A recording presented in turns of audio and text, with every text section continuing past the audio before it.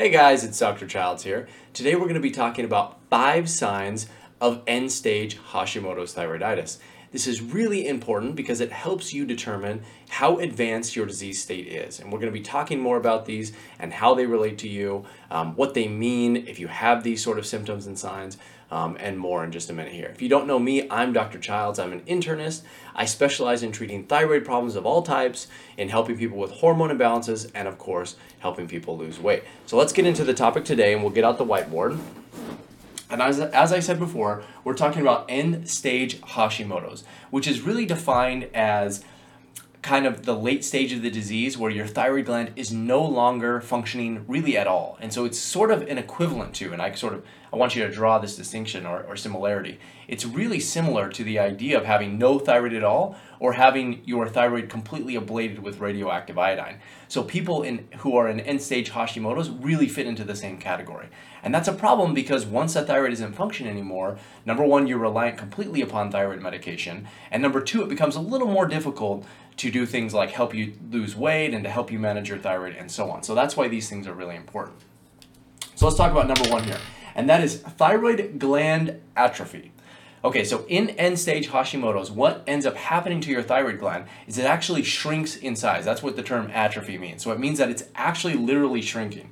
So if you have your thyroid gland kind of like this, that's kind of what it would look like. It would be much smaller, so it might be kind of like this. And you could actually, so this is the atrophied gland, and this would be like, the normal, healthy gland. That's what it would kind of look like. And as it shrinks and as it gets damaged from chronic inflammation and the autoimmune component and the inflammatory component associated with Hashimoto's, it actually gets damaged permanently and it shrinks in size. And that's what's known as thyroid gland atrophy. Now, there's a couple ways to determine if your gland is atrophied. Probably the easiest way is to just check on ultrasound. And if you fit into this category, you will see on the results section, the radiologist who read the report will say the thyroid gland is atrophied. Okay, they don't give like a specific they don't quantify it in any way, but they will just say that visually it looks like it's atrophied. So that's way number one. Way number two is that you can actually try to feel it. Now, I don't recommend doing that if you've never done this before, because it's kind of hard to feel your thyroid gland already. But if you are really in tune and sensitive to the size and touch and feel of the thyroid gland, you could actually diagnose thyroid gland atrophy just by feeling your neck. So there's the two ways. But as I said before, once you get to this atrophic phase where the thyroid gland has shrunk, this is an irreversible state, and it indicates that it is really no longer functioning. It doesn't have the volume that it used to, and it really doesn't produce thyroid hormone. If it does, it's very limited, maybe 5 to 10% of what would be normal. Okay, so this is a big bad sign. You do not want this to happen, and if it occurs, it's going to occur in late stage Hashimoto. So it's something like probably 20 to 30 years down the line. Okay, so don't freak out if you've had Hashimoto's for a couple years. But if you've had it for 10, 20, 30 years, okay, then maybe it's time to think about, maybe you need to start thinking about this gland atrophy. And again, probably the easiest way to test for it is to get an ultrasound. So that's number one. Number two is that you actually have a decrease in your thyroid antibodies. Okay, so let me explain that, because you might think to yourself, isn't it a good thing that my antibodies have dropped down? Because if the antibodies are present and if they're in high levels, then aren't those antibodies destroying my thyroid gland more rapidly? And that is true. But what happens is, if your gland is atrophied and there's nothing left to destroy anymore, your antibodies will necessarily go down because the thing that they're targeting is no longer in existence. Okay, so that's one way to quote-unquote cure your autoimmune disease, is to remove the tissue that your body is attacking. Now, obviously, like in the case of your thyroid, if you actually removed your thyroid surgically, you would drop these antibodies as well. And you can say, remember, these are sort of like states. So if your thyroid gland gets atrophied to the point where it's no longer functional and your body can't recognize that as a thyroid gland anymore, you will see a drop in these antibodies as well. So if you see a drop in your antibodies, and only, by the way, if you haven't been trying to treat them. Okay, in this sort of setting, what I'm talking about would be people, and I actually hear patients talk about this. They'll say, hey, this is great. My antibodies are dropping. I've had Hashimoto's for 20 years. I haven't been able to treat myself or do anything to drop my antibodies. And all of a sudden, out of the blue, they're just going down. And they sort of think of this as a good thing. And it's really not, because in this setting, it's the only reason they're going down is because there's nothing left to destroy anymore, in which case you really don't have a functioning thyroid gland. So keep an eye on your thyroid antibodies. That's just another reason to periodically and frequently check these antibody levels, and do your best to try and treat them early. Okay, if you have had Hashimoto's for 5 or 10 years, that's the prime time to try and get the treatment, try to lower your antibodies. If you let them run rampant for several decades, we're talking 20, 30 years, that's when you get to the stage where the thyroid gland atrophies and your antibodies start to drop. Okay, so that's sign number 2. Number 3 is that you may experience what I'm referring to here as extreme weight loss resistance, okay? Or what might happen is that you might gain weight more rapidly than you were before. So a sudden change in how your body is able to regulate your weight and your weight balance. Okay, and why this occurs is that, remember, your thyroid gland, when it's healthy, okay, in the healthy state, is responsible for about 60% of your metabolism, give or take. Like, that's a rough estimate. That's what people believe from the studies, okay? What happens is if your thyroid is no longer functioning, it cannot regulate the metabolism like it used to. And so what you do is you take thyroid medication to try and regulate it on its behalf, okay? Now, the problem is medication is never as good as the real thing. No matter how hard we try, no matter how much we tweak the dose, no matter if we add T3 or not to your T4, it's never the exact same as the existing thyroid gland. So when you reach the state where your thyroid gland is no longer functioning, it's as if it has been removed, you now fit into the category, like I said before, where you're somewhat similar to those people who are post-thyroidectomy. Those people have had their thyroid surgically removed. And those people have a very hard time losing weight because of this decoupling, or the fact that your body is no longer reliant upon the thyroid for the management of your metabolism. Instead, it's reliant upon thyroid medication, which is never as good as the real thing.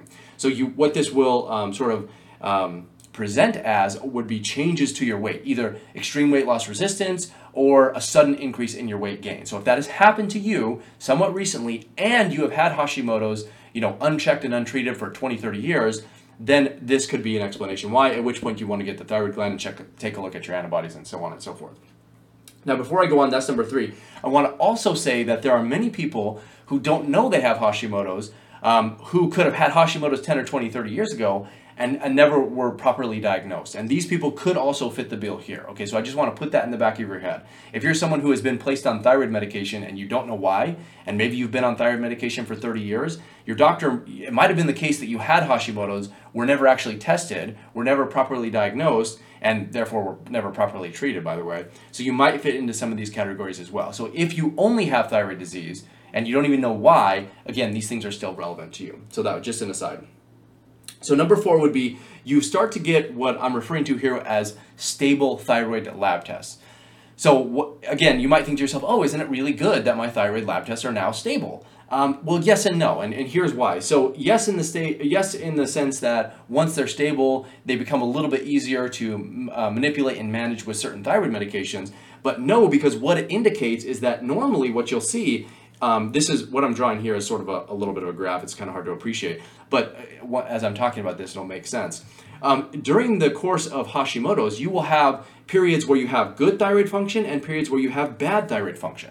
Now, this is good and bad because during these periods of good thyroid function, if you're taking thyroid medication, it may feel like you have too much thyroid medication in your body because you're getting whatever your thyroid can produce on its own plus a little bit extra. But, and then vice versa, or on the flip side, as your thyroid function drops, you may need more thyroid medication and so on. But this all indicates that the thyroid gland has some native function. So what I mean by that is it's still augmenting whatever thyroid medication that you're currently taking throughout your disease. And it does indicate that the thyroid gland is working, at least a little bit. It may be damaged, and it may be permanently damaged a little bit, but it still has some function left. Now, once your thyroid lab tests become perfectly stable, meaning they don't really move on their own unless you adjust your thyroid medication, this is another indication that that gland is no longer working, aka you are in end-stage Hashimoto's or have complete thyroid gland atrophy. So again, it might sound good, and you might think to yourself, isn't it great that my thyroid labs are stable? Not necessarily, because it indicates that end stage. Okay, so that's number 4. Number 5 would be a reliance upon thyroid medication, that's what this medication is, for symptomatic control, so to control your symptoms. And again, this sort of goes back to what I've been harping on this whole time. If you no longer have a thyroid gland that is working, meaning it is not producing the T4 and T3 that it would normally, so under normal circumstances, your thyroid gland produces about 80% T4 and about 20% T3. If it's no longer, I'll lift that up so you can read that. If it's no longer producing this, then what's going to happen? You're going to have to take thyroid medication to supplement for that. Okay, that means that, and by the way, most people are only taking T4, so they're completely neglecting that T3 component. Now, what will happen is that if you have any sort of thyroid symptoms, they will only go away if you adjust your medication properly. That's what I'm trying to say here. So you have a complete reliance on thyroid medication for any sort of symptomatic control. Now, you may remain symptomatic, okay? You may take thyroid medication and you may have continued fatigue and maybe some extra weight gain and things like that. But that's not a problem with the medication or your Hashimoto's necessarily. That's a problem with the dose, okay? So I need you to kind of separate these two concepts in your mind.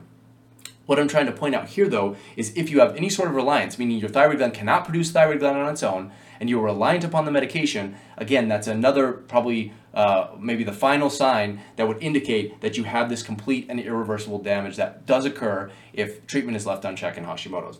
So that would be sign number 5. Now, there are probably more, but these are the ones that I find most commonly, and they're kind of, I would say, somewhat easy to identify as a patient, right? And these are things that you should be aware of. And again, the main reason is that you want to know if these are present, because if they are present, that means it changes the way you need to look at your disease. So in early stage Hashimoto's, you need to be looking at two sort of arms of the treatment. The first is the immune function, and the second is the thyroid management. Once you have this complete thyroid gland, or this complete thyroid gland atrophy, you really don't need to worry so much about the immune-mediated aspect anymore, because there's no reason to drop those antibodies if they're completely gone anyway. Is that making sense? So instead of focusing on the immune-mediated aspect in late stage, you really just need to focus on the thyroid management through the use of medication, certain supplements, lifestyle, and so on. Because certain exercises can improve thyroid function, certain supplements can do this, certain medications are better than others at doing this, and so on. But if you're in early stage Hashimoto's, meaning you won't have any of these, okay? If you're in early stage, you won't have any of these, because by definition, this is late stage. Your treatment is completely different, okay? You need to focus on those two things I talked about, the immune function and the thyroid function simultaneously. And I'll have some videos, if I don't already, I'm pretty sure I do, on that topic. But I want to hear from you guys. Do you have any of these symptoms? Do you think you are in late stage or end stage Hashimoto's? Again, they're sort of different ways to describe the same disease state or same symptoms and same signs. But if you have any of these symptoms, leave them in the comments below. Let me know. And by the way, if you haven't already, make sure that you download my free thyroid PDF resources. I'll have a link to those below if you'd like. There's tons of great resources, so if you found this helpful, I think you'll find that information helpful at all. So don't forget to leave your comments below, and I will see you guys in the next one.